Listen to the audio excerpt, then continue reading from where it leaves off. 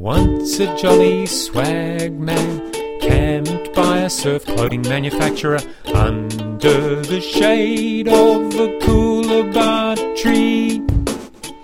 What the fuck is a coolabah tree? Lived in Australia all my life, ever seen a coolabah tree? And he sang as he watched and waited till his billy boiled. An annoying ad that he'd heard on TV.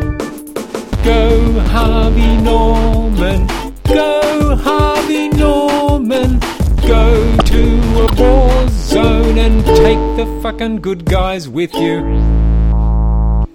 And he sang as he watched and waited till his billy boiled. Go to a war zone, I hear Haiti's also nice this time of year. Down came a jumper to drink at that billabong. Up jumped the swag man and grabbed him with glee. And he sang as he shoved that jumbuck in his tucker bag. Gonna cook this in the tagine, I got a couscous recipe.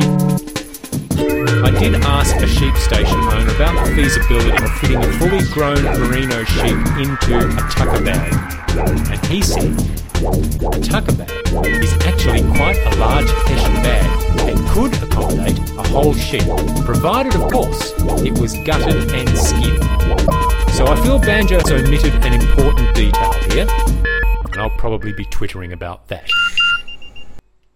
Up rode the squatter, mounted on his thoroughbred. Down came the troopers, 1, 2, 3. Suddenly, simultaneously, people are coming from everywhere. Not so much a watering hole as a wormhole in space. Where's that jolly jumbuck you've got in your tucker bag? Can't answer that, 'cause it might incriminate me.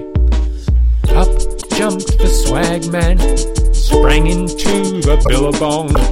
You'll never take me alive, said he, and his ghost may be heard as you pass by that billabong. I'd still be here if they'd tried to rescue me. I mean, 4 of them stood there and watched the guy drown. 3 of them, law enforcement officers. Holy Mother Mary McKillop Matilda. Dead sheep float, you know. If they'd thrown the tucker bag in the water, he could have used it as a flotation device. My theory is that they murdered the swag man and tried to get rid of the body through the wormhole, but it wouldn't fit because of the tucker bag, so they threw him in the billabong and concocted the story about him springing into it. And because he was homeless, there was no coronial inquiry. Australia loves the homeless, Australia loves the homeless. We're so laid back, we're boneless, I'm sure you'd all agree. Why's a suicidal thief depicted so heroically? You're all deeply disturbed individuals needing cognitive therapy. You're all deeply disturbed individuals needing cognitive therapy. You're all deeply disturbed individuals needing cognitive therapy.